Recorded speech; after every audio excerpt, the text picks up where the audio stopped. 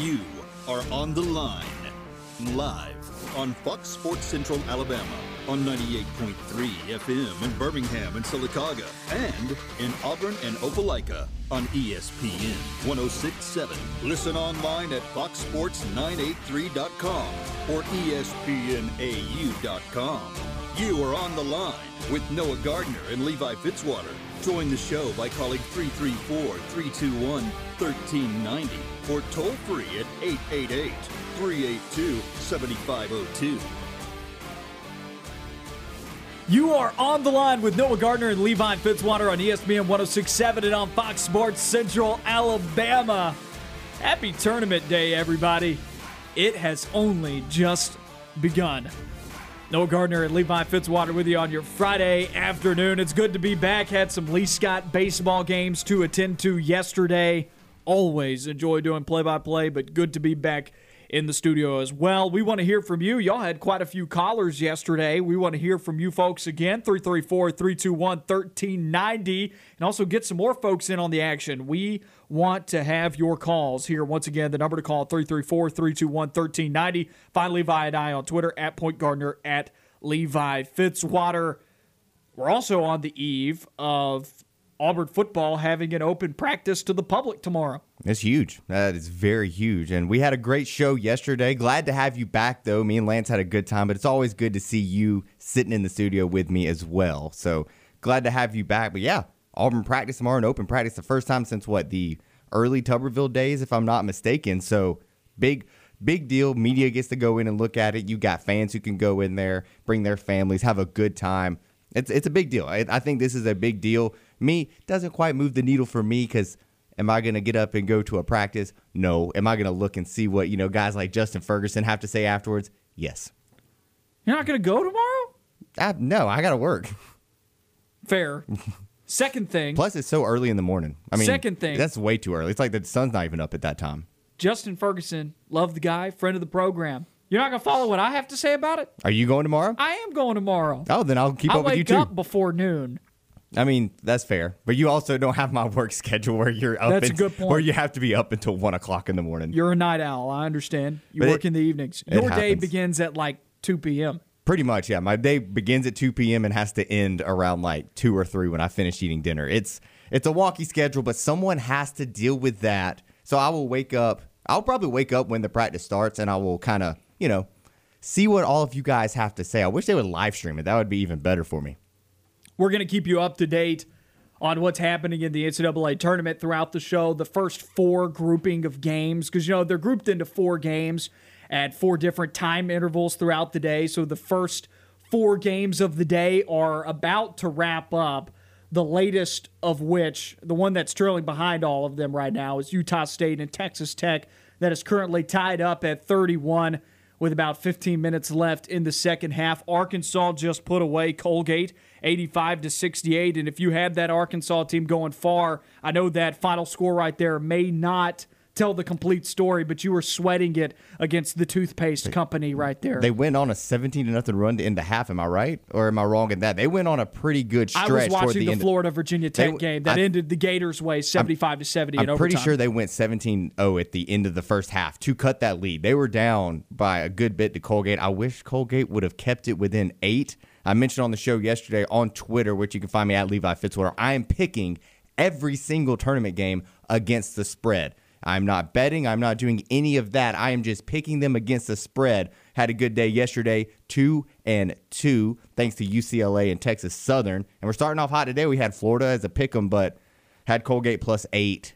Didn't quite materialize at the end of the day. It was a 15-4 run that created separation between the two. There we go. Arkansas defeating Colgate 85-68 to stave off possible elimination and a possible upset because, as you did point out, Colgate was leading in the second half in that ball game.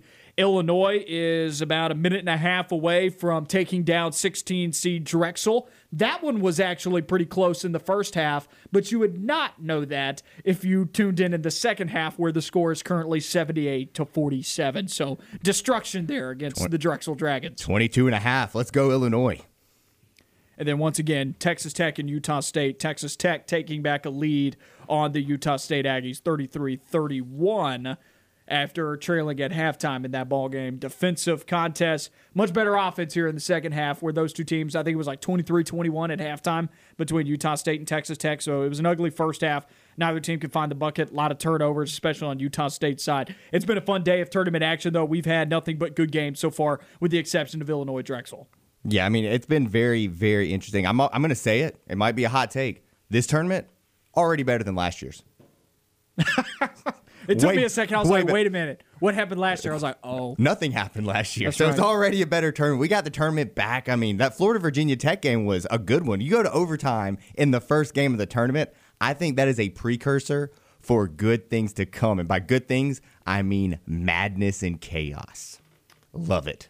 Coming up in the next grouping of 4 games, I would say, you've got 16-seed Hartford against 1-seed Baylor, 2:30 on True TV. At 3 on TBS, you've got 9-seed Georgia Tech against 8-seed Loyola Chicago, one of the best games of the day. And yes, Levi, by now I have filled out my bracket. I have put it into the various websites that I have bracket pools and whatnot, and I do have Georgia Tech taking down Loyola Chicago, despite the fact that they're missing one of their best players on the team. They're missing Moses Wright, and that's going to be a big thing. That kind of steers me. They still got Alvarado. It kind of like steers me for it steers me towards Loyola Chicago. I mean, the line shifted from 2.5 to 5.5, but I like you said, Jose Alvarado.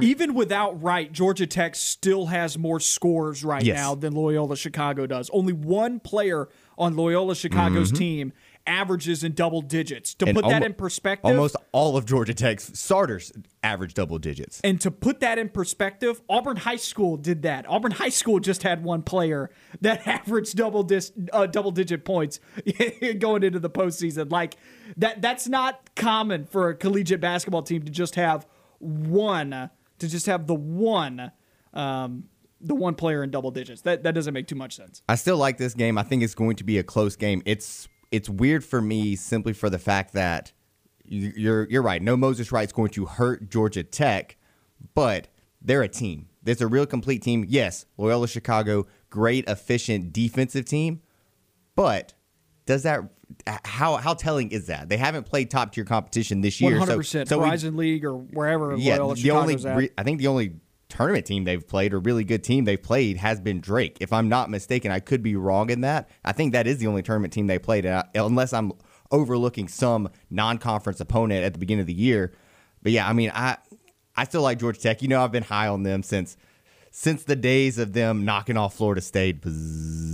Forgive me for saying Loyola Chicago was a Horizon League team. That was before they moved to the Missouri Valley Conference. Loyola Chicago being one of those top dogs, the Ramblers in the Missouri Valley Conference. Coming up after that at 3:30 on TNT, 12-seed Oregon State against 5-seed Tennessee. I really like the Volunteers in that game against Oregon State. Two very similar play styles. Both teams have an extremely hard time scoring the basketball. They play pretty good defense, but I feel like that factors into a little bit more of Tennessee's corner than Oregon State's, because Tennessee, I think we can both agree, is the better team, probably the better defensive team, and if it's being played in their style, they're probably going to beat you. I just think the Volunteers are a much more talented roster than Oregon State as well. I just flat out think they're a better basketball team. Oregon State really snuck into the tournament by the skin of their teeth, pun intended, because they're the Beavers. They snuck in there literally just by winning their conference tournament. Pac-12 got some love in this tournament field. They really did. I mean, USC a 6 seed, Colorado a 5 seed, Oregon in there as well as a 7 seed. Maybe UCLA even being allowed to play in this year's tournament. And UCLA beat Michigan State Spartans presented by Rocket Mortgage yesterday. I mean, that was a crazy, crazy game, and it worked out for me. I picked UCLA +2. I liked UCLA to beat Michigan State because everybody was talking about Michigan State. Michigan State's going to go on a run because they beat all these teams. I said, nah. You know how I feel about the public. Anytime I hear everybody saying something, I'm going to turn and go the opposite way. I like that BYU team too much. Oh, God, same. Everybody hates it. Everybody hates it. I had to pull back on not picking an upset against Texas in the second round. I was like, look, calm down. But that BYU team can shoot it. If you like to pick teams that can spray it from beyond the three-point line and can get hot offensively, and maybe they're a mid-major or a small conference program, and you like to pick those teams to go on upsets, BYU is probably advancing through your bracket a couple of rounds. They have some attractive numbers. Also, everybody's been high on the 11 seed, whether it was UCLA or Michigan State UCLA or Michigan State presented by Rocket Mortgage, who won that game. Everybody was picking that team to beat BYU. And I get it. I understand why it's a hot pick, but BYU's a good team. That shows that people haven't been watching. They haven't watched West Coast Conference basketball. They haven't watched BYU basketball. They can score. They were throttling Gonzaga in that West Coast Conference championship game. I think this BYU team could possibly go on a run. I think they have the talent to do so. I wanted to pick them against Texas. They have the shooting to do so. I agree with that. And I wanted to pick them so bad against Texas. I was like you. I think I fell in love with them. There were teams in this tournament that I just fell in love with, and I was trying to temper my picks a little bit because I didn't want to go with the fact that I love the BYU team. I love this Illinois team. There are just some teams that I've fallen in love with throughout the tournament. I'm going easy. Look at the stats. Look at the matchups. Try not to just be like, oh, I love this team. This team is looking really good. They're looking hot. Pick them. I try to temper my picks with that. Illinois leading Drexel now 78-49, and that one goes final now, actually, as that updates on my ESPN app. They take down Drexel 78-49. 2-1 ATS today, baby. Hey, I'm looking at my picks right now. I'm 3-0. That's great. I didn't pick against the spread. I'm 3-0, so that's great. I say I'm 3-0 in tournament. I'm 2-1 against the spread. I'm looking good today. Good day. Great day. March Madness. 6 Texas Tech against 11 Utah State. 41-33 is the score there. 12:46 left in that half, and then Ohio State and Oral Roberts tied up at 10. Some of these higher seed games, they've struggled early on. I mean, Illinois may have smited Drexel, but that was a close game going into halftime between those two schools, or at least it was close for a decent portion of the first half. And then now Ohio State and Oral Roberts locked in a 10-10 battle here early on through the first 5 minutes of the ball game. So some good basketball on today as we head into that second grouping of 4 games. And then some really good basketball coming up later tonight, and we'll talk about that later on in the show as well. Here, before we go to break, let's take this in a different direction. Auburn football once again. We got distracted. No, I think that's what everybody cares about today. NCAA tournament's dominating televisions. This would be I think you can make an argument. Maybe this should be a national holiday. I agree with that. What say you? I think enough people take work off today anyway to just go and watch all the games, right? Super Bowl should be on a Saturday. March Madness should be a national holiday. No school. And let them out. And if you don't want to move the Super Bowl off of Sunday to Saturday, give us the Monday off. I mean, come on, man. You got to give people what they want. We live to pay bills and just work and pay bills. That's what we live for. Switzerland, who has a ton more. We need vacation more holidays, right? Like, it's isn't life. That Switzerland? We got to enjoy like life. I think it is Switzerland or Sweden. It's one of those two. I think we got to enjoy life. They're super productive because they have to be because there's less time that they're at work. Exactly. Give more days off. It increases productivity at work, and it improves your overall mental health and lifestyle. I mean, everybody wants to have an extra day off to go sit in the sun, go fish, go watch basketball, hang out with your family. Everybody wants that. Let's just give it to them, all right? What do you expect to see tomorrow, Saturday, your weekend, the what we work for, apparently? Auburn football, open practice tomorrow to the public. Gates open at 11. Practice begins at 11:30. What do you expect to see tomorrow out there at practice if you were to go? If I was to go. What do you expect to hear about? Yes, there we go. I expect to hear about the pecking order. That's what because he doesn't talk about the depth chart. He's talked about the pecking order at practice. I'm excited but not just to see. about the quarterback position because I feel like that's one of the more secure position groups. Not about that. I'm looking at linemen, which I think that they're pretty secure right now, at least early stages in what they're doing. I don't think I think Nick Brahms was the one who said 2 days ago that they're not swapping real positions right now across that line. I'm interested to see the tight end position, where the receiver is going to line up, some of the defensive linemen, some of the positions that we've talked about that are more up in the air and anybody could step up and have a chance to play. I'm just looking forward to see where the pecking order starts at practice and how that translates in the spring, because you could see guys lining up as starters, quote unquote, in practice tomorrow that end up not starting the spring game. And I'm interested to see where we are. And, just for a little selfish reasons, how right me and you have been when we've been talking about these. That's right. And we have to keep in mind, though, just it's because early. things don't line up necessarily the way that we thought going into this first practice, well, or at least the first practice that we can get our eyes on, not A-Day. It is early, and he's probably still rotating guys in and out at different position groups, trying to get a feel for them. What you see on A-Day, I think, is a little bit more of a finished product before you go into the summer and the fall camp. That's a little bit more that's a little bit more final. That's a little bit more finite rather than what's happening right now, because you're going to get different guys, different reps at multiple positions. That matters more right now than maybe having a finished pecking order or depth chart. We talk a lot about Gus Malzahn being rigid and, hammering down with certain guys at different position groups across the depth chart and not removing them because of their experience, because of their just having an allegiance to certain players. I don't think this coaching staff has that. I think we see some guys move around. Maybe we see some guys at some surprising positions that maybe we didn't expect to. So tomorrow I'm excited to see where everybody's lining up, see if it's similar to what his predecessor had him lined up as, or if it will be drastically different. We want to hear from you on that. What do you think? Do you think it's going to be a big difference tomorrow, or do you think it's going to be a little bit more of the same of what we saw from Gus Malzahn in terms of how this team lined up? The number to call, 334-321-1390. We want to hear from you. We're going to take a quick break here, and when we come back, we are going to start ranking our top 5 performers for this season. We are going to predict our top 5 performers on the offensive side of the ball coming up this fall. We'll be back in just a moment.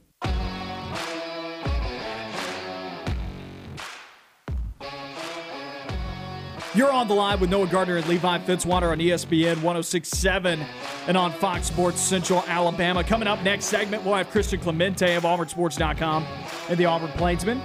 Auburn had some media availability with players today, so we'll get his thoughts on what those players had to say. We'll also get his thoughts on the NCAA Tournament. Practice tomorrow for Auburn football. Auburn baseball's taking on Ole Miss. Transfers in the Auburn basketball program.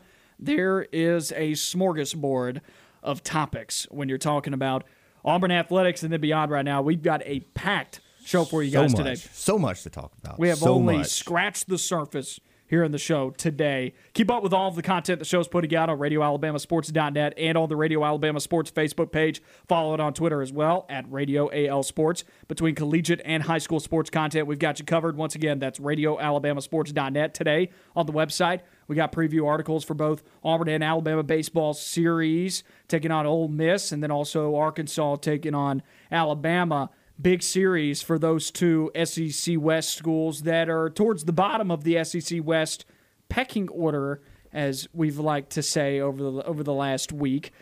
This is a chance for both Auburn and Arkansas this weekend to make a statement. It's a big opportunity for, especially Auburn. I mean, Auburn, if they go in there and play up to what you think their talent is, they can really make an impression, and that's win, lose, or draw in this case. I'm not looking, like, obviously you want to see wins, but if they play Ole Miss tough this weekend, like, I like what they've been doing. So here's what it is. They've got a big TBA on their probable rotation for this weekend, the probable pitchers for Auburn. They've got a big TBA on Sunday. So I found that to be interesting. We'll talk about that later on in the show. What does that mean? Play by ear, I guess. I mean, I'm not sure, but the two that were already listed as starters for this weekend, Friday, Greenhill, Saturday, Barnett.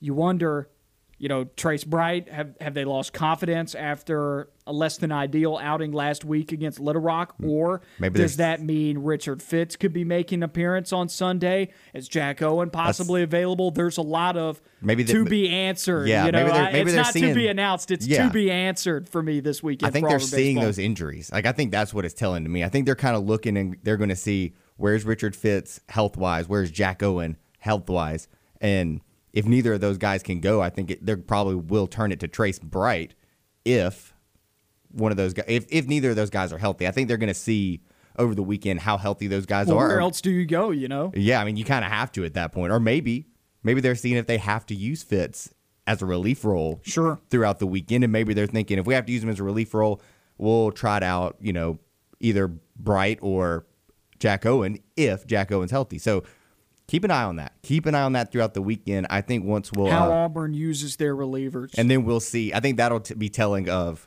especially like Friday and Saturday. You'll see how their relief like how they're using the relief pitchers. That will be the telling for what's going to happen Sunday. At least in my opinion, I think that's what we're going to learn a lot about Sunday based off of how the relief pitchers are used on Friday and Saturday.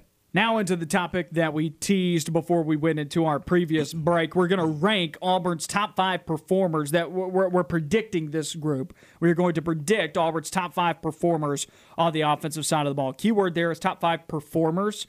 This is not just skill position players. I'm talking about at the end of the year, these guys are going to have impressed me the most with their performances across the season. So I've kind of given away a little bit. I do have a couple of offensive linemen on this list. Me too. I expect Auburn's offensive line to improve. Maybe it's just me comparing them to the previous year makes me view this ranking system here for these offensive linemen and including them in that top 5. Maybe that's skewing it a little bit for me because they've been so bad over the last couple of years, and any bit of improvement may be viewed as a major step forward. But we're going to rank this top 5 here. And the reason why we're doing that is we have finished up the offensive side of the ball for our 8-day depth chart series, projecting the depth chart for each position group. Each week we do once a week. And now next week we're going to be on to the defensive side of the ball. This week we finished it up on Wednesday with the offensive line. So now we can take 1,000 feet above look at the offensive side of the ball. And I think this is a good way to wrap up that topic here. So let's start it at number 5. Who do you have as the 5th best performer you feel like on the offensive side of the ball this upcoming season? I know this is kind of a cop-out. I put Slash. Maybe so did I. If you want to call it an honorable mention / whatever, I put Council and DeAndre Jones. I like the lineman's ability. Keandre Jones. Keandre Jones. My fault. Yeah, Keandre Jones and Council. I like what they're like. I think Council is more solidified in what I've seen. I just love the upside from Jones, and I think by the end of the year, his talent, I think he's going to be on that starting offensive line at the end of the day, and I think he's going to be a beast for Auburn. I don't disagree with you on Council, and that's a sneaky one there with Keandre Jones. That's why I think he's more of the honorable mention. I think Council's more solidified where Council is far higher on my list, actually. Very good. I did more. I'll get to him later. I did more skill position, guys. I started off with the 2 linemen and then went skill position the rest of the way. But yeah, Council, he's the guy that I'm not for sure, but I feel confident saying that he is going to be a key lineman and he's going to produce very well. Jones, I just hope his injuries don't hold him back. That is the only thing that I lose confidence in him is the injuries. Other than that, I feel like he's going to bounce back. I'm confident in saying that he's going to be a crucial and very good player on this offensive line.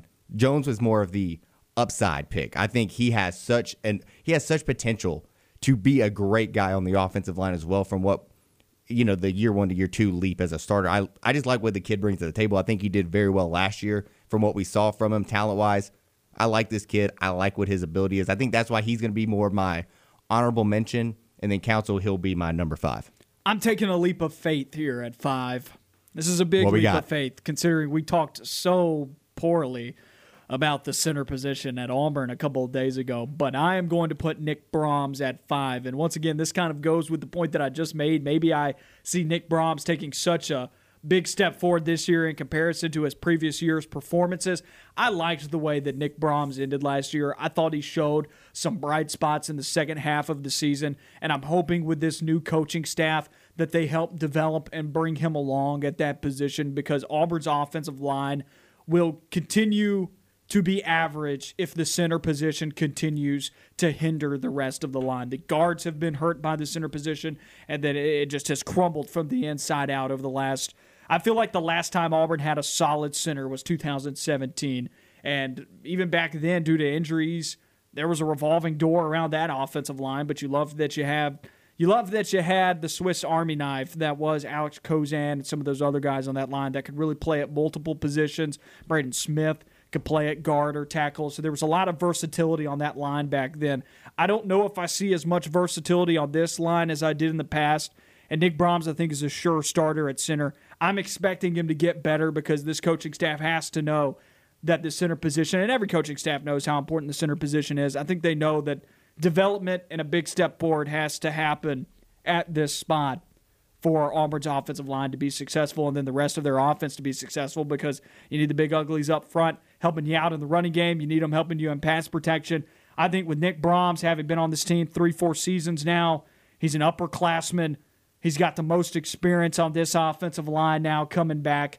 I'm going to take Nick Brahms here at 5 to be he's going to have a much better year than we've seen, so I'm going to put him as a top performer on this football team next year. A lot of people out there may be like, man, you're crazy, but I like this guy. I don't disagree with you. I think that's actually fair because for Auburn to be successful, Nick Brahms is going to have to be successful, and I'm banking on Auburn being successful next year in year one. Yeah, I think Auburn can be an 8 or 9 win team, and some folks out there are just like, did you just say that's successful?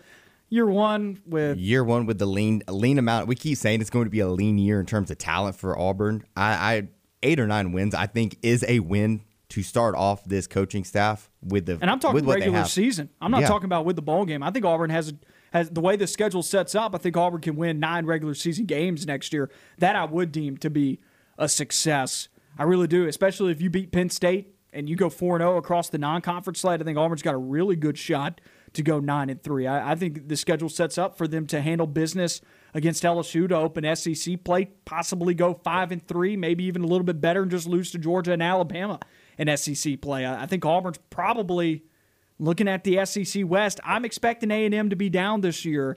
I think Auburn probably is going into SEC play this year. I don't think it's a stretch to say they're the second best SEC West school. No, I don't think so at all. I mean, I think that there's one of few teams that has a quarterback coming out in this conference. Yeah, there's only a few teams that I feel confident saying could finish second in the SEC West. Like Auburn's one of them. Auburn's one of them. A&M just because I think they recruit the talent to be able to at least sustain an 8-win season every year. Yeah, and I think that could be good enough for second in the SEC West this year because I am super underwhelmed by a lot of these teams in this conference coming back. It's very top. I mean, it's Alabama, and then the gap is astronomical in the SEC West. It's Alabama, and then who else? The other thing about Nick Brahms is, look, the guy's got a ton of experience, and he's the only guy who is really a true natural fit at his position when you look at the other guys on the offensive line. We'll be back with more of the show. We got Christian Clemente coming up on the other side of this break. Stay with us here on the Line. Stay on the line. More of the show when we come back.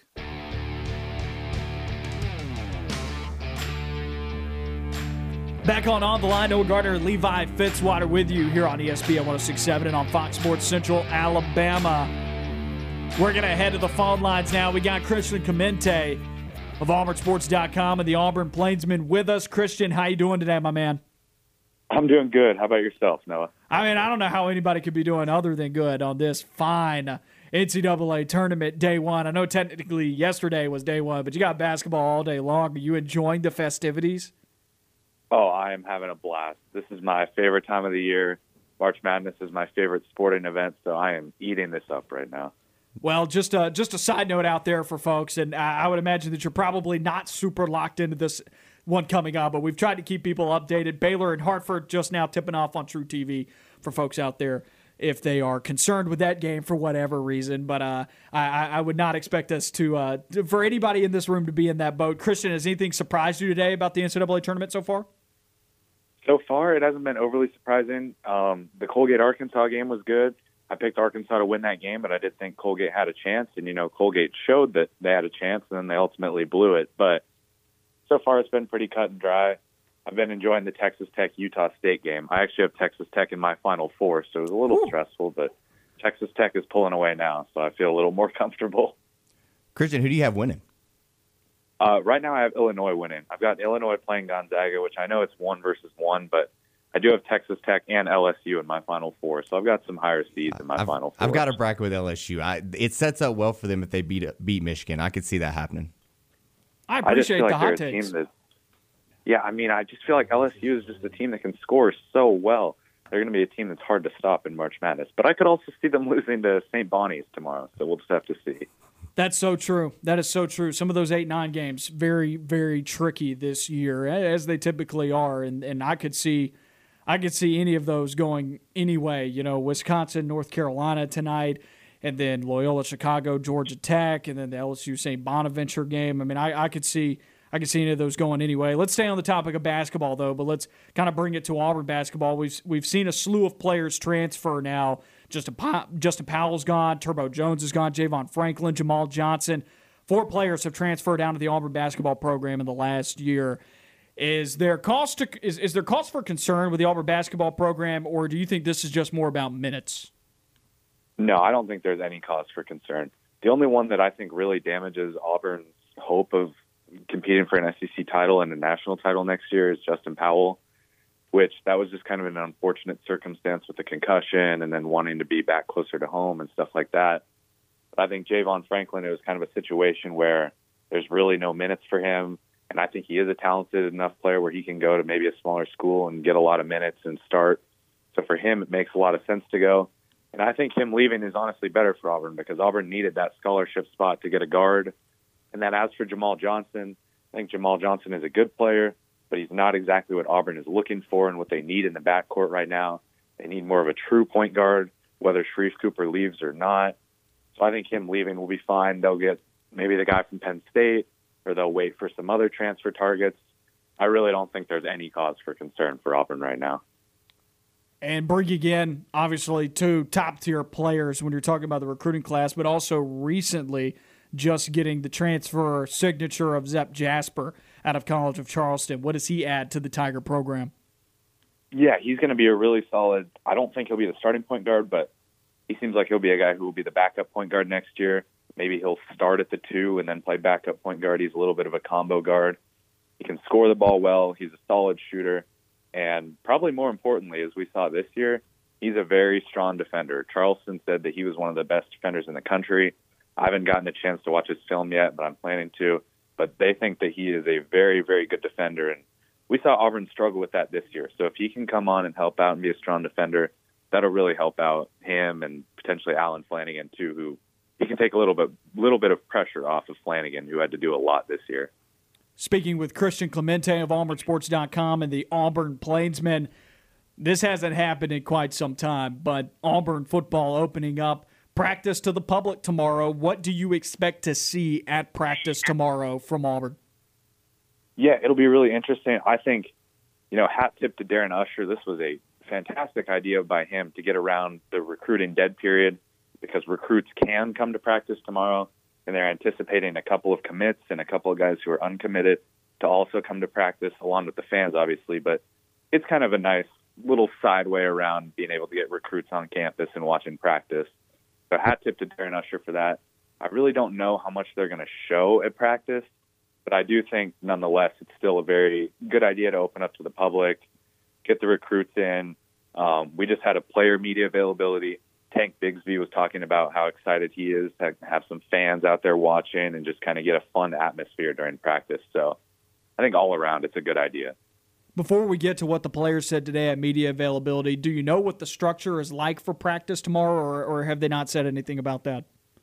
They haven't really said anything. They announced it on I think it was Wednesday, so it's kind of a little bit of a last-second announcement. They really haven't said anything. They've just said gates open at 11, go through gate 12, and then practice starts at 11:30. So it very possibly could end up not being a scrimmage. Yeah, I don't know if I would expect a scrimmage. I think it might just be more of kind of a structured practice, but Sure. We'll see. I honestly know just as much as everybody that saw it on Twitter. We haven't heard anything else. So, well, let's get to that media availability then with some of these players that spoke today. Tank Bigsby on the offensive side of the ball, and then some defensive players as well. Jacoby McLean, Smoke Monday, a part of that group. Let's stay on the offensive side of the ball here. What did Tank Bigsby have to say this afternoon? Yeah, Tank Bigsby was talking a little bit about the running back room. He was saying that even though they are a little shorthanded, they don't have as much depth as they had last year. He feels really confident in them. He said Devin Barrett, who moved back to running back after playing a little bit of wide receiver and then going over to defense, he said that he's been really good back at his original position of running back. And then he just said he's really looking forward to trying to become one of those next great Auburn running backs. He said he talks with Cadillac all the time about trying to be that next great running back, and he thinks that he will be able to be one. So he's really looking forward to his sophomore season. Do you want to talk about the linebackers? Owen Papo was talking about how excited they are. What's the energy around that linebacking room right now? Yeah, I think they're really excited. You have that really strong duo in Jacoby McLean and Owen Papo, and they get a veteran back in Chandler Wooten. I don't know how much he'll play, but they do get him. They have T.D. Moultrie, who's moving back to inside linebacker. I honestly have no clue what to expect with that, but the players seem to think that he'll be a big contributor for them this year. And then you have Cam Riley, Wesley Steiner, and then Desmond Tisdale, who's hurt right now, but he's a guy I think can contribute. So they have a very deep and a very talented linebacker room, and they are Owen Papo's exact quote was that they're champing at the bit to be able to play under Derek Mason. They love Derek Mason. They love his system so far, and they're really excited to be able to play under him. Speaking with Christian Clemente of AuburnSports.com and the Auburn Plainsman here with us on the line, what did Zakoby McClain maybe have to say today? I know he was on the podium, Owen Papo, a couple of days ago. What was Zakoby McClain saying today? Yeah, Zakoby's always a little quiet. He was quiet today, but he was kind of reiterating a lot of the same stuff that Owen said, that he was just excited to play. One of the interesting things was brought up that T. Will's no longer here and how he was close with T. Will, but he did say he likes Jeff Schmedding a lot, the new inside linebacker coach, and that he thinks Jeff Schmedding is a really good coach who's very fundamental based, but he thinks that he's a cool guy and that they'll be able to learn a lot from him. And then Smoke Monday was the other player who was on the podium today. And you say that Zakoby McClain is a quiet guy. Well, on the football field, Smoke Monday maybe not as much. Was he a chatty Cathy today, or was he just kind of playing it cool? Yeah, no, he was playing it a little cool. Not quite as loud as he is on the field, but he did give us some interesting information that Ladarius Tennyson has actually been playing a lot of safety for them in practice so far, which he was the starter at nickel last year.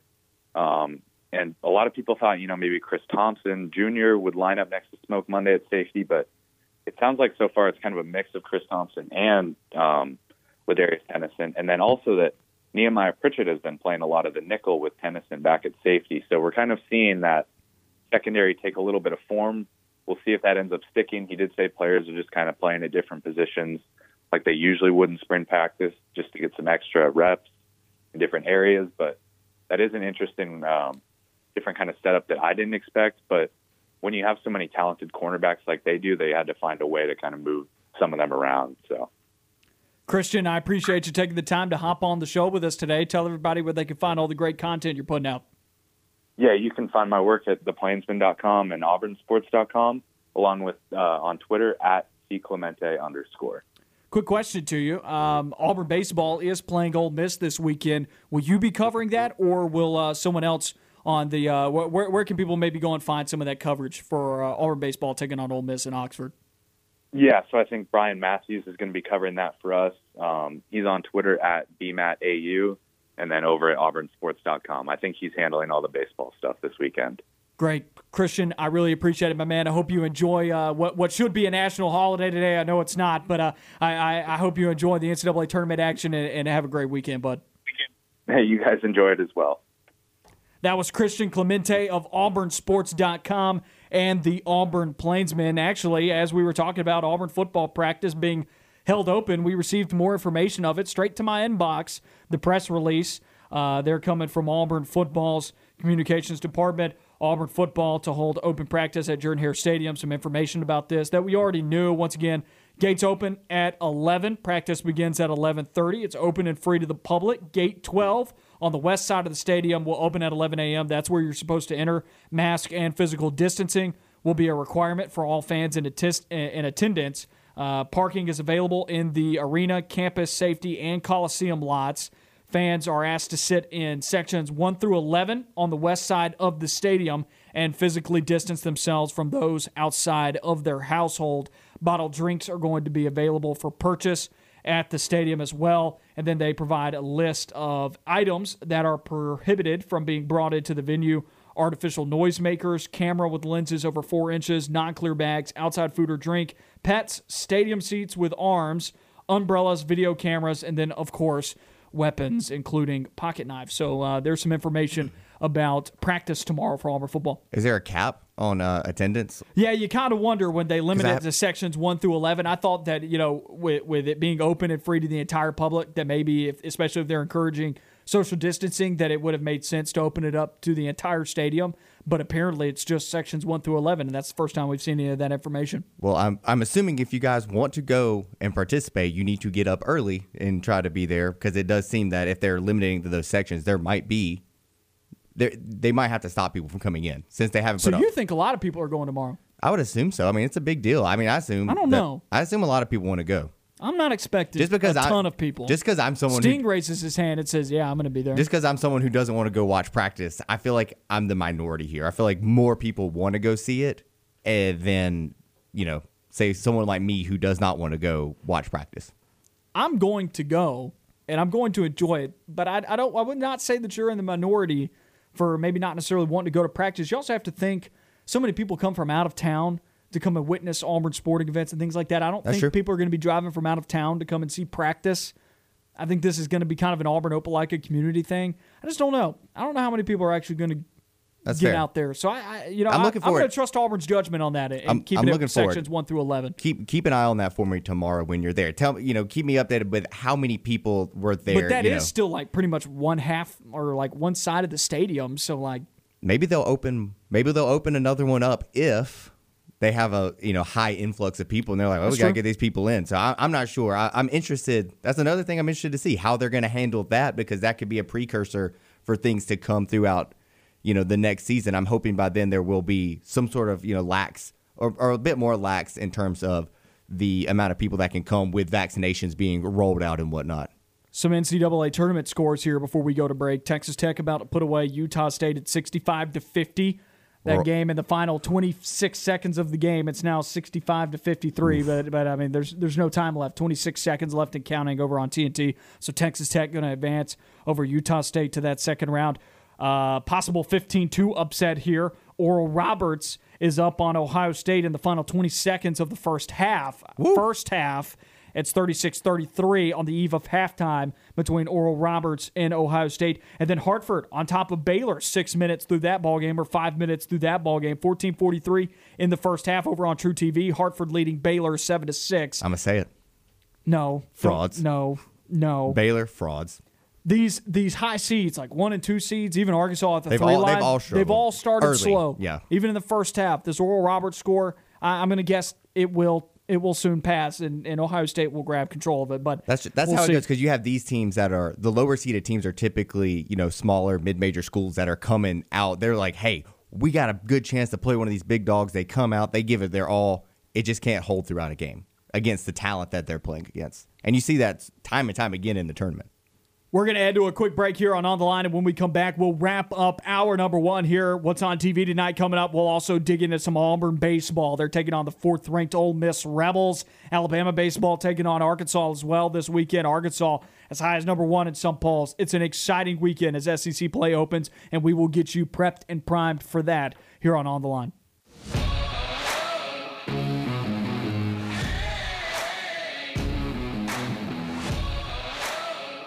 Wrapping up hour number 1 of On the Line. Noah Gardner, Levi, Fitzwater with you on ESPN 106.7 and on Fox Sports Central Alabama. Follow Fox Sports Central Alabama on Facebook to keep up with the latest going on in sports. On the Line, The Drive with Bill Cameron, analysis, news, and more. All on Fox Sports Central Alabama, on foxsports983.com, and on Facebook, that's foxsports983.com. Before we wrap up the first hour of the show here, let's take a listen to what's on TV tonight. Hey everybody, it's Noah Gardner with What's On Tonight. The NCAA Tournament is here, and I imagine it is going to dominate televisions today. Into the second grouping of games, 2-seed Ohio State takes the floor against Oral Roberts at 2 on CBS. 2:30 on True TV, 1-seed Baylor and 16-seed Hartford. At 3 on TBS, fan favorite Loyola Chicago will play the ACC champions in Georgia Tech. 3:30 on TNT, Tennessee and Oregon State will play. Early evening games feature Liberty, Oklahoma State at 5:25 on TBS, Wisconsin, North Carolina at 6:10 on CBS, Cleveland State, Houston at 6:15 on True TV, North Texas, Purdue at 6:25 on TNT. The last grouping of games begins at 8:20 with Rutgers, Clemson on TBS. At 8:40, popular Cinderella San Diego State will play Syracuse on CBS. Over on True TV at 8:50, Morehead State versus West Virginia, and at 8:57 to wrap up the night, Winthrop against Villanova on TNT. I'm Noah Gardner, and that's what's on TV tonight. A lot of NCAA tournament action going on. Just some updates about what's going on in the NCAA tournament. Oral Roberts, Ohio State at halftime, 36-33. Hartford with a 2-point lead on Baylor, 10-8 right now. That's a 16-1 game. They're 8 minutes into the first half. This is not like within the first 4 minutes and it's 10-8. This has gone on for about half of that first half there, and Hartford has limited Baylor to only 8 points. Baylor's one of the top shooting teams in the country. Levi, I know you're about to say frauds. This is shocking. to see this carry on like this for so long. 10-8, Hartford in front of Baylor right now. If Hartford ends up beating Baylor, I'm going to be unbearable running victory laps around everybody talking about the frauds, the Baylor Bears. If that happens, it's not early in terms of the minutes in the first half, but it's still the first half. I expect Baylor to actually get it together and come back. But if they don't, I'm going to be unbearable. Pun intended. Unbearable. I don't expect Baylor to make it to the title game. Playing like that. Period. I don't expect them to make it to the title game. I just do you have them in any of your final? Or no, you only do pick have one. them in my Final Four. I do have them in the Final Four, but I do not expect them to make it to the title game. I don't want to talk about who I've got in the title game because people are going to think I'm crazy, and I don't want to get into it. Once the Final Four comes around, we will reveal what happened. We will reveal what our bracket had.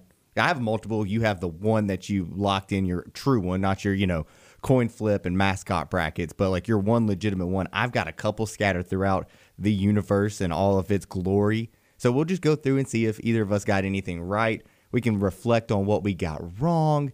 We'll see that when that comes to, but right now we're not going to, go into that because I don't want to jinx anything.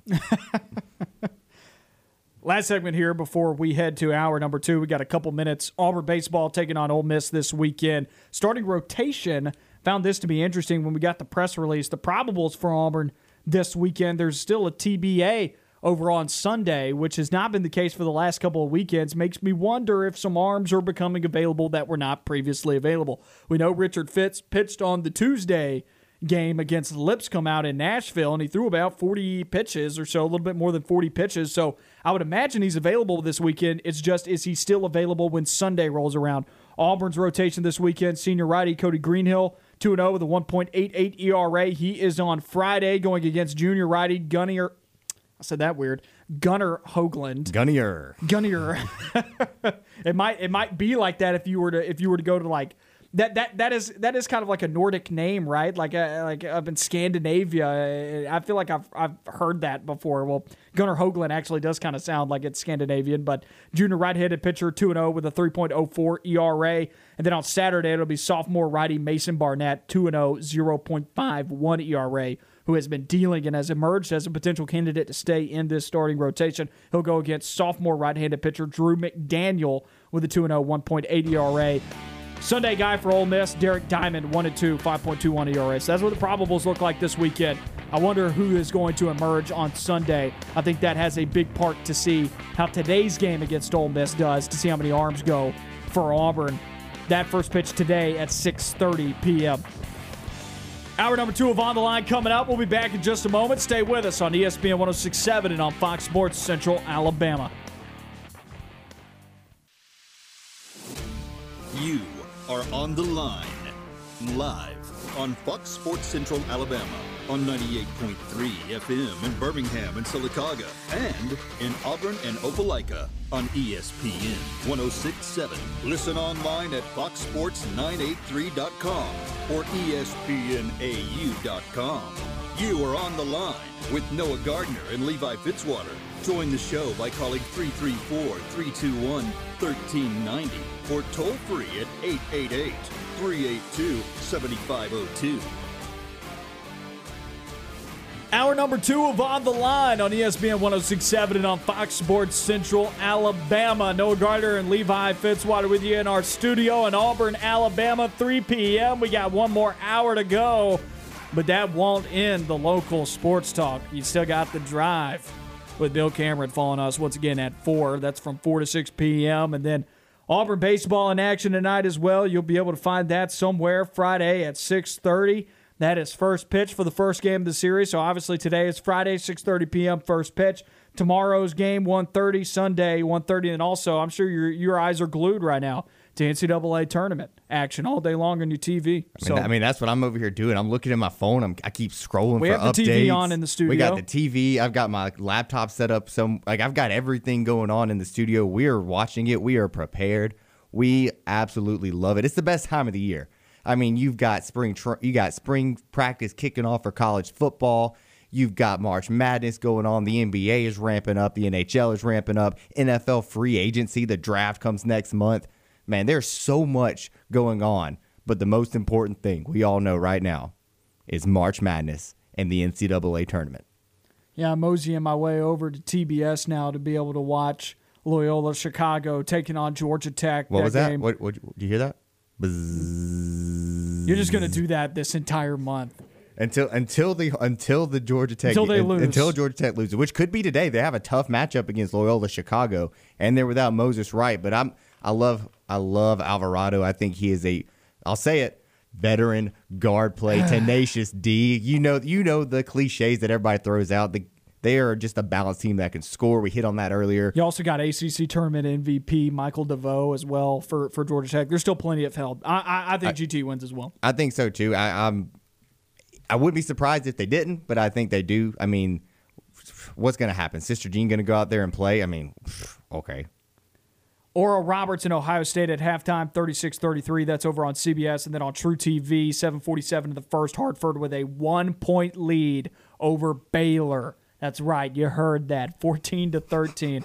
I'm just blown away right now. Every time you say it, you look over at me and I'm just smiling. It won't last. Let me just enjoy it while I can, okay? Games that have gone final. Florida started off the day today with the first win of the round of 64. They beat Virginia Tech in overtime. That's been the best game of the day. 75-70 after Virginia Tech with like 1.7 seconds left hit a three to tie it and send it to overtime. And then Florida won it in OT outright. Arkansas beat Colgate 85-68. That's a big win there, considering Colgate was leading deep into the second half. I think there was about 13, I shouldn't say deep, but about midway through the second half, Colgate had a lead. Arkansas pulled away, ended up winning that game 85-68. Illinois thumped Drexel 78-49. That one was pretty close throughout the majority of the first half. You wouldn't know that by looking at it in the second half score, 78-49. Once again, Illinois advances. And then most recently going final, Texas Tech defeats Utah State 65-53 to advance to the round of 32. Those are the only four games that have gone final. Oral Roberts, Ohio State, and Hartford, Baylor in action. Loyola Chicago and Georgia Tech getting started coming up it's coming up pretty soon. It was set to come on at 3. It looks like the new start time will be at 3:15. So that one can be found on TBS. That's 9-seed Georgia Tech against 8-seed Loyola Chicago. Then at 3:30 on TNT, 12-seed Oregon State, 5-seed Tennessee, which I'm expecting Tennessee to pull that one out as well. Let's switch gears here to some Auburn football talk. As Auburn football having an open practice tomorrow to the public. That's fun news to talk about. Obviously, that's older news now as that was announced on Wednesday. Let's go back to ranking our top 5 performers on the offensive side of the ball. We did that in our first segment of the show today, or our second segment, and we've only done one. We've got our 5th one out there. I went with Nick Brahms. Levi, who'd you go with? Brandon Council? I went with Brandon Council with a slight honorable mention to Keandre Jones. And these are ranking our top 5 performers on the offensive side of the ball for next season. We are predicting it. This kind of goes in conjunction with our 8-day depth chart series where we've been predicting our depth charts for each of the different position groups on the football team. We've been doing once a week all the way up until April 17th. We're halfway through it now because we put the offense in the books. Next week we'll be doing the defense with the defensive line. We just finished the offensive line this week, so it's a good way to wrap up talking about the offense here, ranking and predicting the top 5 performers on the offensive side of the ball. So once again, recapping that, I had Nick Brahms at 5. You had Brandon Council at 5. Now on to 4, and I'm going to go ahead and go here. Kobe Hudson at 4 for me. I think we see a team effort, a community effort from the receiver room, but I expect Kobe Hudson to receive the most targets and to receive the most work of that group because I believe he is going to thrive the most in that intermediate passing game, anywhere between 8 to 17 yards down the field. If I don't want to be complicated, we'll just say 10 to 20 yards down the field is where I expect Kobe Hudson to thrive, really a little bit closer to 15 yards rather than 20. I think he's going to be the starter over at the Z position or the flanker. I don't think his role is going to be blowing the top off of defenses or anything like Anthony Schwartz did at that position. I think the role of the flanker changes a little bit. He's going to be a consistent pair of hands in the passing game that is going to catch a lot of passes. He's going to provide a little bit more of what Eli Stove provided Auburn with security, a security blanket receiver that is going to catch passes like his route running. I think he's going to thrive in this Mike Bobo and Brian Harsin offense that focuses on getting players the football in that intermediate zone and in between the hashes. And that seems to me to be what Kobe Hudson does best out of any of these receivers. I expect him to do well, and he'd be a top performer on this offensive side of the ball. I think he is just going to eat up receptions, and if he can get some yak after he catches the ball, I think he's going to have a lot of yards as well. I agree with you. I think I have him at 3, actually, so I can go ahead and talk about him a little bit right now since we're on his topic. I think he's going to be intermediate, short, passing game. I think he's going, like I said, a lot of receptions coming for this guy. I think he probably breaks out. In my opinion, I think he has the most potential to be the receiver 1 in terms of receptions and yardage, just because I like his talent. I think he's sure-handed. He's not going to wow anybody over the top. He's not going to be Anthony Schwartz killing you with speed, but I think he's going to consistently catch the ball, again, in intermediate to short passing game. And if he can get some yak, those yards are going to start piling up. And for yak, yards after catch, if anybody does not know that terminology. You know how the good old days, unfortunately today's generation, I feel like in school, when they throw up a trash ball shot into a trash can, they say Steph or something stupid like that. But the real OG generation always did a fadeaway saying Kobe as they threw a piece of trash into a trash can. I'm hoping that when we throw the football to Kobe Hudson, people and spectators around the stadium and around the country watching on television say Kobe as they throw him the football. Or maybe even Bo Nix, as he's throwing the football, says Kobe every time he throws the ball. I'm hoping that becomes a trend. I agree with that. What a name for wide receiver, Kobe Hudson. What a name! I'm here for it. Kobe's a great name in general. So for my number 4, since I said Kobe Hudson was my number 3, my number 4 I actually put tight end 1. I don't know who the tight end 1 is going to be. You think they're going to be a top performer? I think so. I'm not sure. I have this weird feeling that JJ Pegues is going to be on the field and be a monster. I don't know why. I have nothing to support it. It's just like this weird random feeling that I have, which is leaning towards. I'm going to be keeping my eyes on him tomorrow at practice. That's what I'm going to be looking for that tomorrow. That's one thing that I want to hear from, and see from everybody. How did JJ Pegues do? Where does he fit? He gained some weight. Is he going to maybe play some line? Is he going to be more of a blocking tight end? Because if he's a blocking tight end, you saw Rob Gronkowski came out this year, and a lot of people said, hey, he didn't really have that spectacular of a year in terms of stats, but he was an incredible run blocker for the Tampa Bay Buccaneers. And if you want to go with the New Orleans Saints, Adam Troutman, he was the highest graded run blocking tight end, I believe, this year. You can find a career, especially you can have a successful season without being a pass catcher, and I could see that for JJ Pegues. They like Schenker. Harson's already said that he likes the dude's work ethic. Where does he fit in this offense? It might be him. So I'm not sure who the tight end 1's going to be, but I think they get involved, whether it be the passing game or the blocking game. I think more so I'm looking forward to a guy stepping up in the pass catching game, but also run blocking is important from the tight end position. If you can see a guy like JJ Pegues come out there and, throw the hammer out there and just pancake guys left and right, create holes, I know we're thinking of performance and we're thinking of yards, catches, touchdowns. Blocking leads to those things for other people as well. So I think tight end 1, whoever that may be, I think they'll end up being a top performer this year as well. I might have thought about the tight end position for a split second, but I didn't give it too much credence. I do think it steps up a bit this year, but based on Brian Harson's comments earlier this week in his Monday press conference and him not really knowing what he's got at tight end, I think Auburn uses the tight end, but I think it's more of a community approach because they all do different things well, to a degree. I don't know if Auburn has a great tight end on their roster at the moment. Nobody's shown that ability. None of them have really shown that they're by-the-book, modern-day pass-catching tight ends that excel in that role. We kind of just don't know enough about the position right now for me to say that there's going to be anybody who's just going to emerge as a top performer because I don't know if you see an all-around talent at tight end at the moment. So I'm a little bit cooler on that. But, hey, if Auburn has a beast at tight end, that's going to really make this offense more robust to have someone be able to be involved. It's always great to have multiple weapons at multiple position groups that can catch the football, running backs, tight ends, wide receivers. If you can have a pass catcher at all 3 of those layers of your offense, you instantly become a much tougher team to cover and to make sure passing game is so much better. So that would be huge if Auburn has a top performer out of the tight end position. We'll just have to see how that unfolds. 3 for me, I'm going back to the offensive line. Brandon Council. I love this guy. He's good. He's really good. I'm just hoping, really hoping that his injuries that have him out for the spring is not going to plague him going into this season. I agree with that, and that's something that we talked about earlier with him. I think he's the most confident lineman I have with saying that I think he's going to perform and be a performer if, big if, the injuries don't hamper him. I believe he's going to come back strong. I believe he's going to come back and be just a stronghold on that offensive line for Auburn.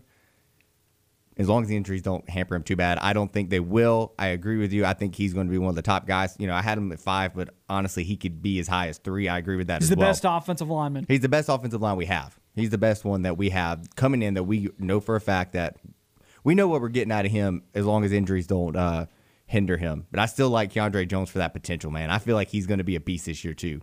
I just don't know for a fact. And your 3 was Kobe Hudson. Yes. So let's get into the top 2 here, and I would imagine that we have both the same players in the top 2. I know the number 1 is going to be the same for a fact. Are you sure? I would assume so. Because I switched mine right before the show. I pulled a little cup trick on you. Oh, no. So who is your number 2? I've got Bo Nix as my number 2. Oh, it is the same. Okay, it is the same. I've got Bo Nix as my number 2. Honestly, I could see him being number 1 as well. Bo Nix could. Well, let's change this discussion then to Bo Nix versus Tank Bigsby. Which is this offense built around, the QB or the running back? I think they're going to build it around the running game, which in turn means that it will be Tank Bigsby. You might see Bo Nix have better performances, but I think the overall focus is going to be around Tank Bigsby. And he's obviously going to have better stats because the offense, the ball's in the hands of the quarterback every single play. Yes. Regardless, and Bo Nix can run too. He can throw.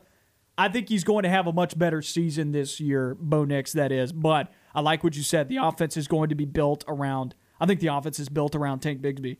I don't know how you watch last year's film and don't think, man, I need to build my offense around what this guy can do at running back. Obviously, you don't want to get him hurt, and you don't want to give him so many touches that happens. But I don't know how you watch last year's film for Auburn football and think this guy does not deserve more than 20 touches a ball game.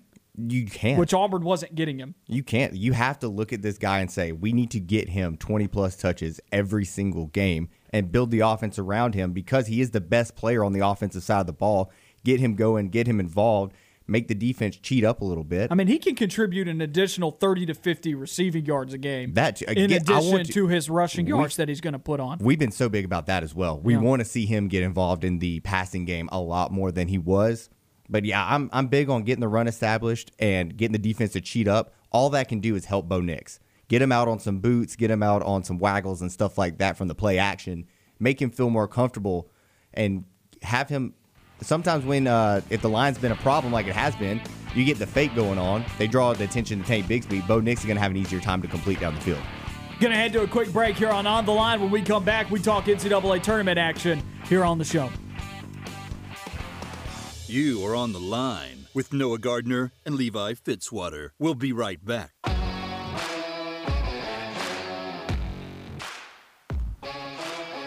Back on the Line, Noah Gardner, Levi Fitzwater on ESPN 106.7 and on Fox Sports Central Alabama. Number to call, 334-321-1390. We are taking your calls.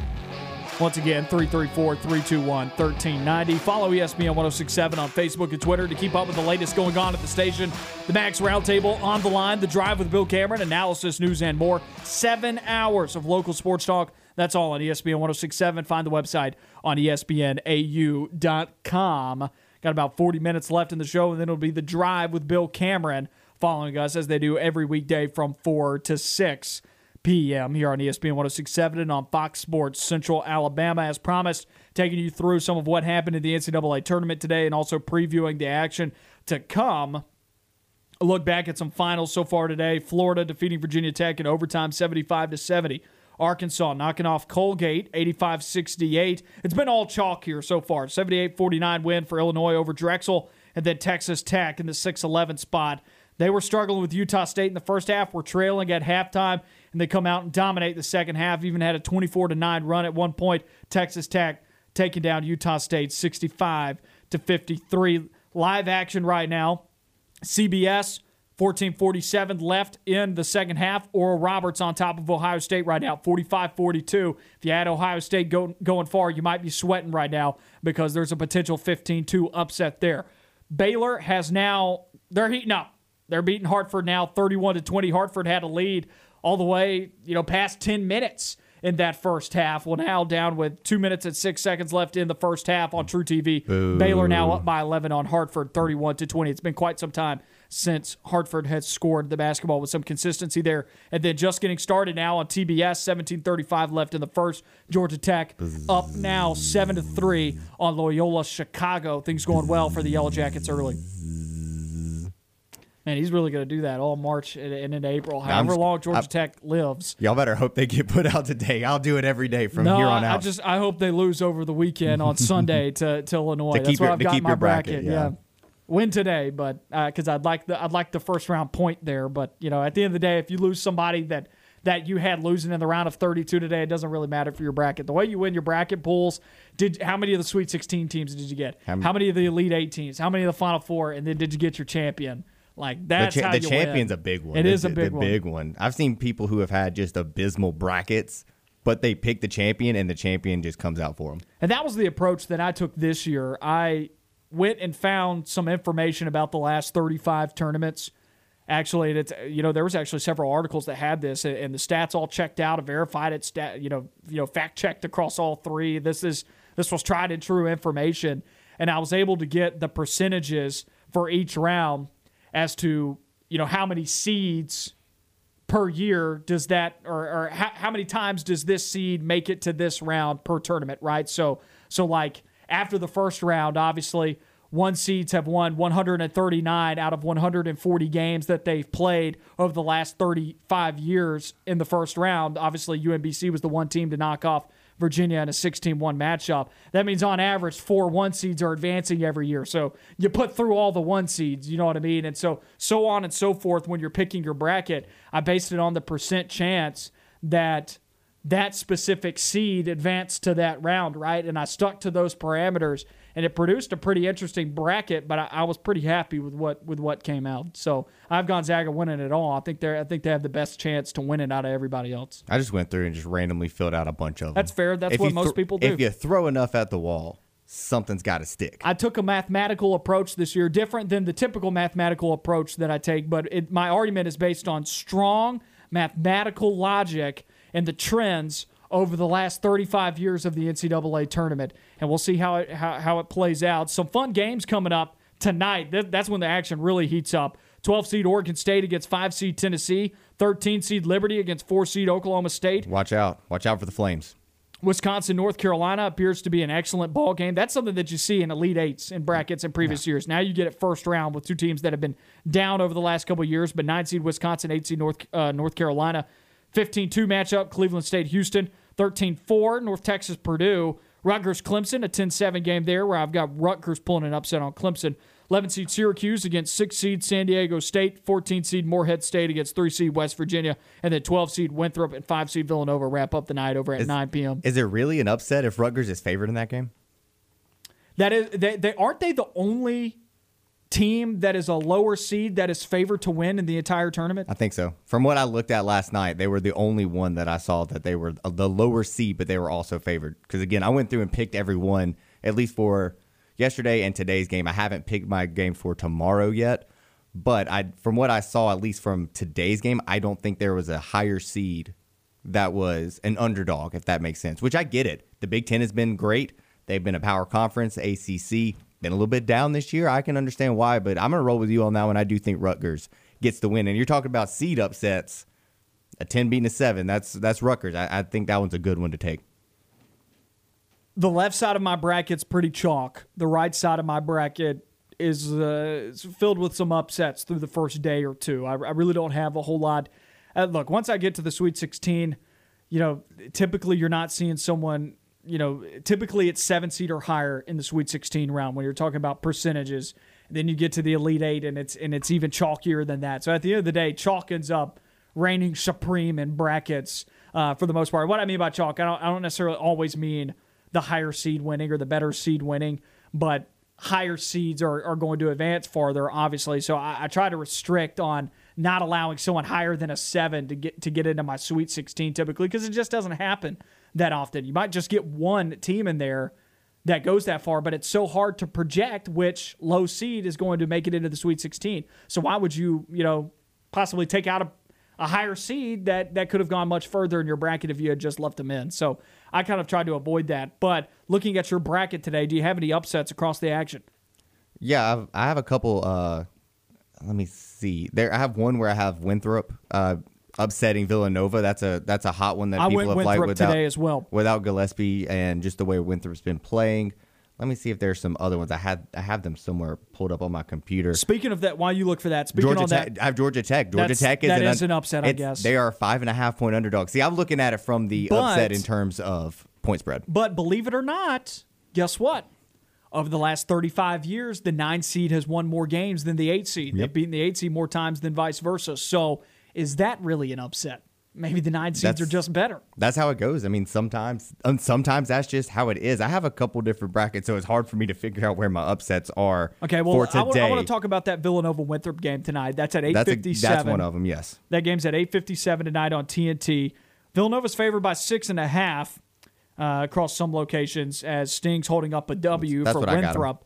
I'm expecting Winthrop to win this ball game 23-1. This is a clash of styles. Villanova is without Gillespie at point guard for them, so Villanova struggling with losing a player that's going to hurt them going into the tournament. But on top of that, this Winthrop team, clash of styles. They turn up the heat on the offensive and defensive ends. They like to fly up and down the court. They can really score the basketball. My one concern for this Winthrop team is very poor free throw shooting team.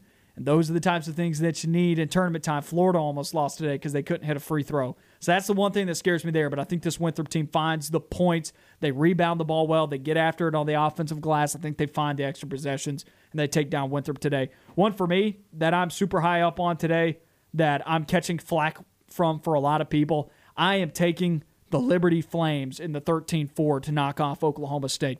That's not a bad pick. That's my highest upset of the entire tournament. That is the lowest seed beating a highest seed for me. Everybody has fallen in love with Oklahoma State, who throughout the year hasn't been that great. They turned it on a little bit late. They're 20-8. You got Cade Cunningham. He's a great player. Outside of that, what else? Exactly. Like outside of that, what else? They're a very upsettable team. They're also a team. It's a lot like how we've talked about Alabama. They're a team you could see them get beat the first weekend. They're also a team you could see get carried in that, all the way. That Steph Curry taking Davidson, a long time, Kemba Walker carrying UConn. You could see Cade Cunningham, because he's so talented, do that for Oklahoma State, but you could also see them getting beat if, he's the only one playing well and Liberty comes out and plays top-notch basketball. I can see that happening. I've got Oklahoma State winning. I also have Liberty.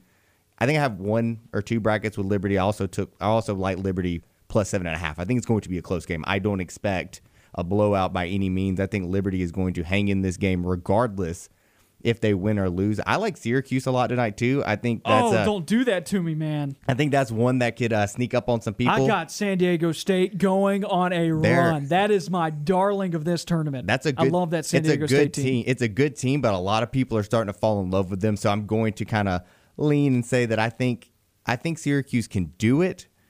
Will they do it? I don't know, but I think they could. I could see Syracuse pulling it off. And that's just for today. There's most of my upsets come tomorrow. UC Santa Barbara, shout out Gauchos. I like Creighton in that one, but UNC sure. Greensboro, the frauds, Florida State. I mean, you ain't got to worry about that. And even if they win, they're going to lose to Georgetown the next game anyway, so it doesn't matter. Florida State's getting upset by one of those two teams. Going back to that Liberty-Oklahoma State game, Liberty shoots the ball really well across the floor. They also play outstanding defense. I would actually say that Liberty, especially if you're looking at Ken Palm's rankings, they're known more for their defense than for their offense. And a big key here is this is a clash of styles. Oklahoma State likes to run the floor a little bit more than Liberty does. Liberty's going to slow you down. Here's the thing. If Liberty's going to pull this upset, they got to make shots. If they make shots, it's going to allow them to set up their defense. That's just the key. They're going to be able to get back on the defensive side of the ball. That's going to help them stop Cade Cunningham. If Liberty's out there getting buckets against an Oklahoma State defense that's been kind of so-so this year, if they go out there and they score the basketball and they get back on defense, they're going to be able to stifle Oklahoma State's production from Cade Cunningham and then other players around him. So I'm super passionate about this Liberty-Oklahoma State game because I think it's a great matchup for an upset. Could end up being wrong, could die on that hill, but I am on that hill right now. I mean, it could happen. It could happen. I'm not betting that or picking that in my bracket, but I'm not going to say that's a bad take because I agree with you. I think it could happen. More of On the Line on the other side of this break. When we come back, we talk some Auburn football pro day, some overall thoughts on this Auburn draft class, also what's going on with these Auburn basketball players transferring out of the program. Stay on the line. More of the show when we come back.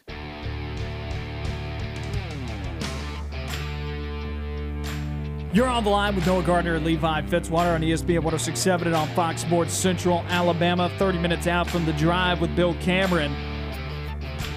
Levi's over here sweating bullets right now. Yeah, I was laughing because when I picked all the games against the spread, I took Oral Roberts plus 16, so I've just been kind of chuckling all day long. Forgot that in my brackets, I have Ohio State going pretty far. So, Buckeyes get it together, please. I at least want to have a fighter's chance, but not too far. Don't win by more than 16. Ohio State down right now, 51-49 in a 15-2 game against Oral Roberts. They're losing by 2 with 8:34 left in the ball game, with Ohio State at the line trying to tie it up here. And then Baylor and Hartford at halftime on True TV, 37-21. Baylor leads at 12:17 left in the first half. Over on TBS, Georgia Tech with a 7-point lead on Loyola Chicago, 15-8. So things are going really well. Okay, question real quick though: do you just go bzzz every time I say Georgia Tech? Like if I say something else, like if I say that team in yellow, like you won't go bzzz, or is it just what's going on? It's just every time, like anytime you start talking about Tech, I'm gonna bzzz. I got you. So it's just as soon as you pick up on that, the swarm is coming. The Ramblin' Wreck versus the Ramblers. They're coming. This Oral Roberts team will not go away. Just as soon as Ohio State's about to tie it, then they come back and score on the other end. This Oral Roberts team will not go down easy. Ohio State's still trailing right now by 3. Continuing on here with the show, Auburn's Pro Day was a couple days ago, and I haven't gotten to have this discussion with you just yet, but Anthony Schwartz in the 4.2 range right now with his 40 time. How do you view Anthony Schwartz as a prospect after seeing his 40-yard dash time? You're the NFL draft guy in the room. Someone is going to draft him. Someone is going to fall in love with that speed. People draft speed. They're going to fall in love with that speed, and they're going to see a guy that they can. I think they're going to look at Anthony Schwartz and say, "Hey, at the worst case scenario, he can be a valuable guy on special teams if he doesn't develop as a receiver. He can be some sort of gunner type of situation on the special teams if." Maybe get him to return punts. Yeah, I don't know, if man. If you can teach him how to return punts, you feel comfortable with that on kickoff coverage as well. You can have a guy like him. I mean, think about Anthony Schwartz running down on kickoff coverage. He's going to be there by the time the ball gets there. But can he actually tackle you? That's it. If you can teach tackling a lot easier than you can teach route running most of the time. And I just think someone's going to actually fall in love with him. And I'm saying that's worst case scenario for him, because one of the best case scenarios is you get a guy who's fast that you can develop with, some more diversified routes. Add a little bit more to the route tree in his disposal. Yeah, Seth Williams saying a couple days ago when he was asked that Auburn didn't run a whole lot of routes. And that's not the first time that an Auburn receiver going to the next level said that. I don't blame him for saying it. I throw Auburn under the bus too. Oh yeah, Ricardo Lewis said it when he was with the Browns. He said that he was way behind in terms of his route tree. Way back in what was it, 2016 that he went. No, because definitely it's throw Auburn under the bus because it hurts your draft stock. Yeah. Because you at least want to tell people it hurts your draft stock if you say, oh well, they tried and I couldn't run those routes, or I wasn't good at running those routes. At least you hold up the perception that, oh, well, the guy didn't get the opportunity. I think he can run these routes. I think we can teach him these things. At least you can tap into that part of scouts and GM's brains. Or like, oh, this guy's raw. Like, he's going to end up, like, look at all his physical skills, look at his hands. He's good at these things. We can develop his route running. That's what they think. And that's throw Auburn under the bus, too, 100%. Oh, 100%. Because, that's just how the scheme is. It's Auburn's fault. I think NFL scouts know that. I think they know that Auburn's scheme wasn't necessarily NFL route friendly for a lot of the receivers coming out. Not anything NFL friendly. You look at that's 100% agreed. Look at Darius Slayton. I didn't expect Darius Slayton to translate well to the NFL. He comes out because I didn't get to see him run those kind of pro routes in college. All he did was run straight. Yeah, that's all they had him do. And now he's playing very well for the New York Giants offense, which maybe because they don't have a lot of guys to throw the ball to it from time to time, and he's one of the better options. Man, he's making Daniel Jones look better than Daniel Jones actually is. Whoa, no Daniel Jones slander. Just kidding. He's pretty bad. He's actually really bad. Do you think he and gets he makes usurped? him look better than he actually is? I mean, usurped by what? Mike Glennon. He's there. The neck is there. But no, the skinniest quarterback alive. I think a team is.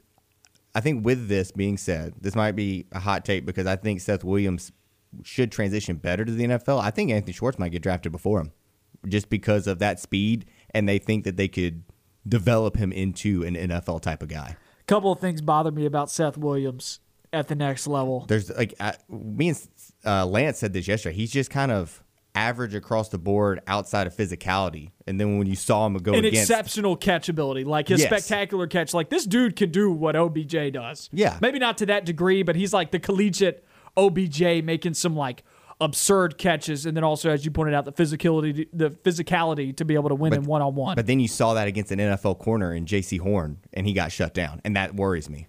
My two big things with Williams, case of the drops, man. And the drops. last receiver that we saw with this level of drops that like actually had like about the same value that he does in the NFL draft, or about the same like draft range, I think. So, what rounds would he go?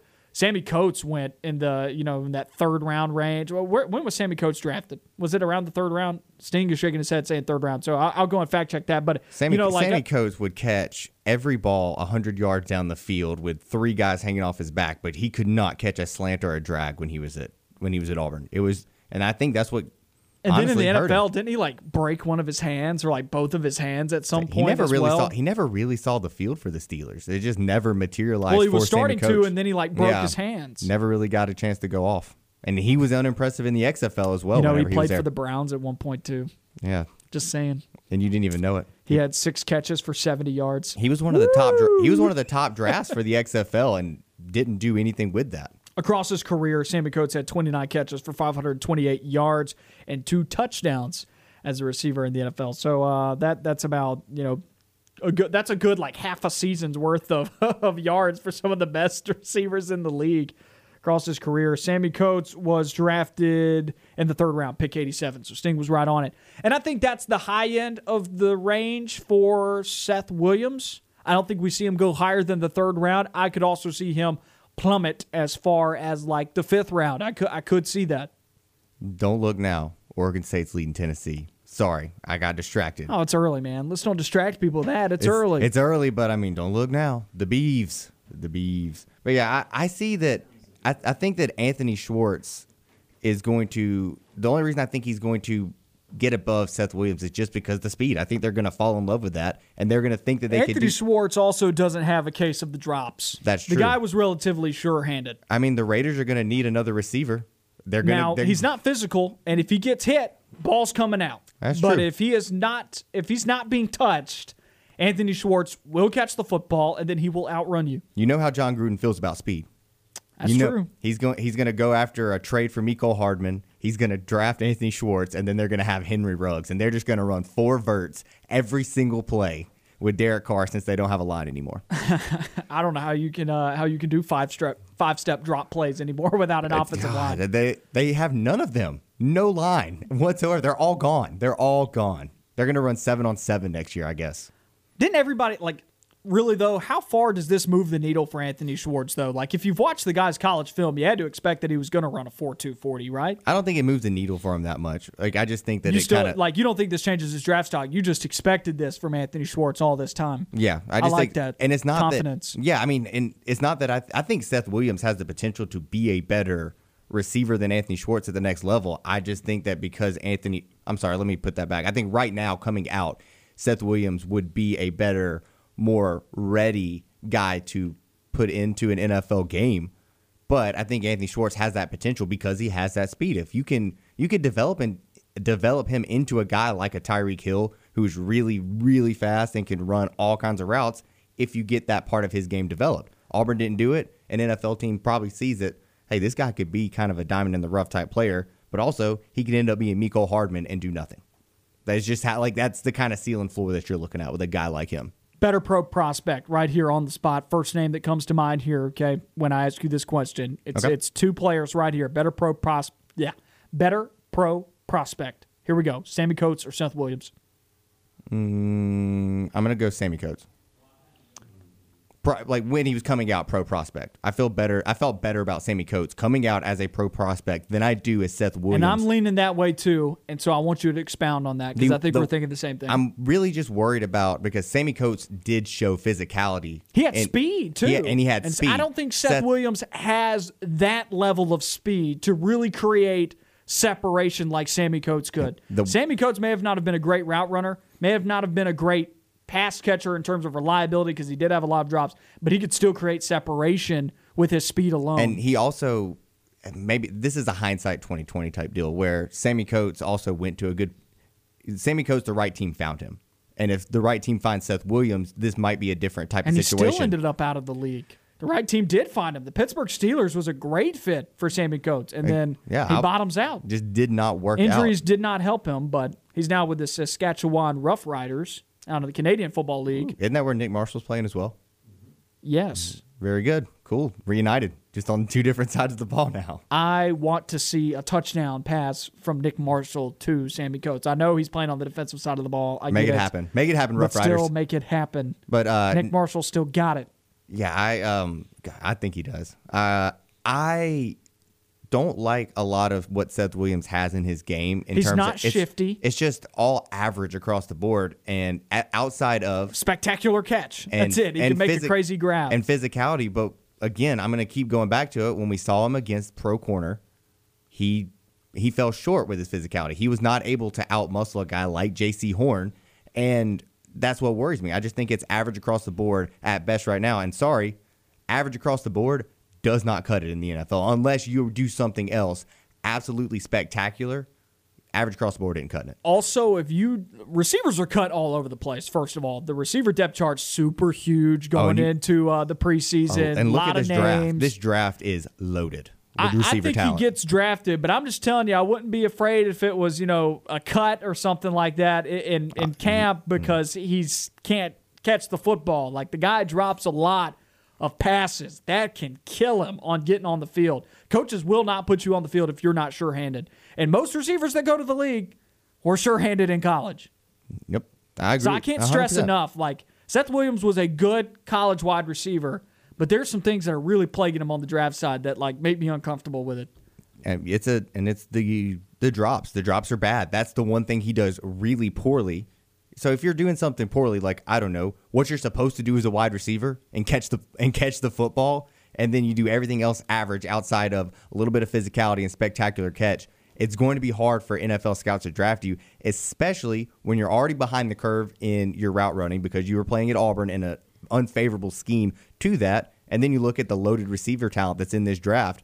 It's going to be hard for a guy to get drafted in Seth Williams. I think he's probably going to drop a little bit just based off of all of those factors and the fact that the receiver depth in this draft is so good.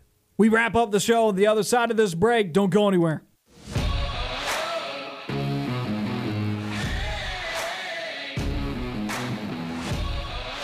Last segment of the week on the Line. Noah Gardner, Levi, Fitzwater with you on the show here on ESPN 106.7 and on Fox Sports Central Alabama.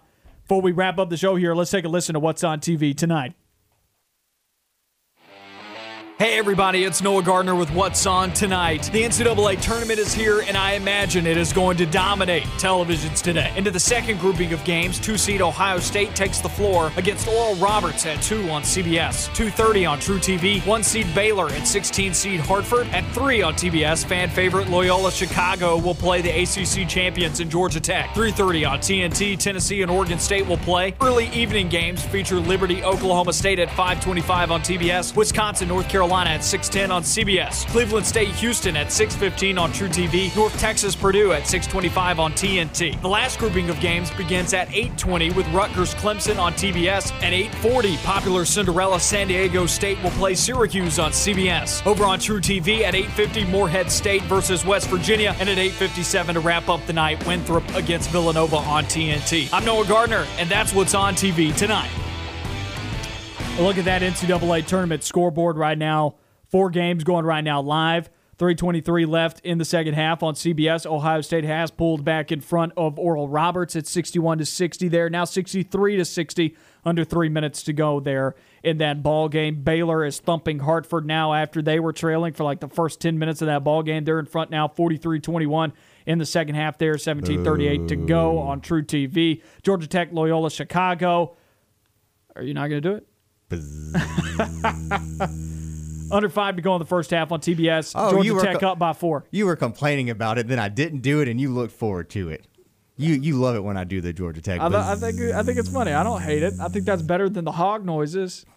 They won today. They did win today. They beat Colgate 85-68. I can't make a beaver sound. Yeah, I wouldn't go for that. But Oregon State is winning right now on top of Tennessee, 15-7, 12:08 in the first. So if you had Tennessee going far in your bracket, you might be sweating here early. I mean, I'm sweating right now on all these against the spread bets that I made. I need Georgia Tech to get it together. Let's see. I think I went 2-2 so far. I had Florida as a pick'em that I picked. Colgate plus 8.5 looked good early. Fell down the stretch. Illinois minus 22.5 was good. Utah State plus 4.5, and that one failed out. I'm gonna go ahead and say it. I think Oral Roberts plus 16 looks pretty good right now. It's a pretty good one right now. Did you take that one? Yeah, I have Oral Roberts plus 16, so that one looks pretty good at this very moment. Hartford Ohio State is the least trustworthy, high seed out there. I didn't expect this. I expected maybe like an 8 to 10 point game. I didn't expect this. And then Hartford plus 25.5, Georgia Tech plus 5.5, Tennessee minus 8.5 doesn't look very good right now either. But Georgia Tech's looking good. There's still a lot of time in that Tennessee game. Georgia Tech's looking good right now because they don't have to win. They're the underdog. Hartford, if they can just keep it within 25 points, I'm happy. It's looking like that's not going to happen. Baylor is on a roll right now. They shed their fraud coats and decided to come out and play basketball. Tennessee, though, I don't know what's going on with the Vols. The inconsistent team strikes again. Yeah, it looks like that offense that is only going to score 50 in a ball game. That's what it looks like right now. Only 7 points through 10 minutes. 18-7 right now. 7 points. Wow. That's incredible. That's how they've been all year, though. It's sometimes the offense for Tennessee decides, nah, we don't want to play today. And, shout out to Oregon State. They are taking advantage of that. And the Beavs, they could be advancing. They're getting hot. Won their tournament, and they might beat Tennessee. That would be crazy to see. I wonder how many Auburn and Alabama fans out there would be excited to see Tennessee basketball bounce first weekend. Auburn baseball against Ole Miss in Oxford, Mississippi today, Friday, first pitch at 6:30. All 3 games will be broadcast on the SEC Network Plus. Big set of games here for Auburn baseball. We really haven't been able to do this series enough justice here. Greenhill on the mound for Auburn today. The senior righty with that 1.88 ERA against junior righty Gunnar Hoagland, 2-0, 3.04 ERA. Look at some scouting report here on Ole Miss this season as a team, batting .276, opponents batting .217. You are battling against one of the most difficult pitching staffs that the SEC has to offer. And I'll tell you this, while Auburn's pitching staff is a bit depleted, some guys might be available. Is Jack Owen going to be able to get any work? Is Richard Fitz going to be that starter on Sunday that is currently listed as to be announced? Well, Auburn's depleted in that pitching staff. So what does that tell me?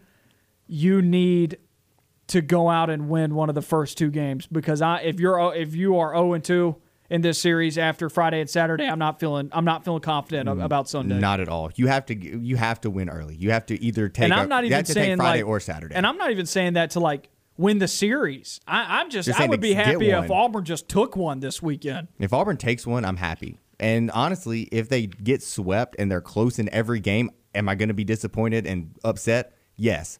Will I be happy and find a way to draw something out of that? If they're close and competitive in all 3 games and get swept, you feel a little bit better about it because this is a top team in the country. If you take one, obviously you want to see them sweep us. You obviously want to see Auburn win the series. But I think with the expectations going in, if you take one from this team, you're looking good. If you take 2, you are over the moon. If you take 2, take the series, you are just ecstatic about the moving forward from this Auburn team. Ole Miss averaging 7.4 runs per game on the offensive end, and then punching this into the calculator, they're only allowing 4.2 runs a ball game. So Auburn's going to have to bring the bats right now. I think it's super important that Auburn sets the tone here on Friday. Auburn absolutely cannot use 4 or 5 different arms today because Ole Miss is barraging them at the plate. Auburn has to have a solid start from Green Hill. Honestly, I think they're going to have his best outing of the season, and that sounds obvious. I mean, like, he's going to have to go further than 5 innings. This guy's going to have 100%. To go 6, 7 deep. Auburn's going to have to bring the bats if they're going to want to try and steal it tonight. This is a crucial game in this series. This sets the tone. If Auburn has a lot of arms used today, you should have them back by Sunday if they don't have to go for too long and pitch counts aren't running too high. But you really would love to see Auburn have a solid outing from Green Hill, go to work, go to battle, and then maybe it looks like Hoagland, by some of the numbers here, he's a little bit more hittable at the moment than maybe McDaniel on Saturday with that 1.8 ERA. Auburn's got to bring the bats if they're going to win one. I mean, it is very important that Auburn does not get swept. I mean, that's how it is. They're going to have to hit. With your pitching staff depleted, you got to hit, and you got to get out. Consistently Bust out the bats and make it a brawl, right? Like, go toe-to-toe, make it a fist fight. Not actually, but at the plate, make it a dog fight. That does it for another edition of On the Line, another weekly edition of On the Line. We'll be back next Monday. We'll see you guys then. The Drive with Bill Cameron following us here on the show. We'll see you Monday. You know where to find us.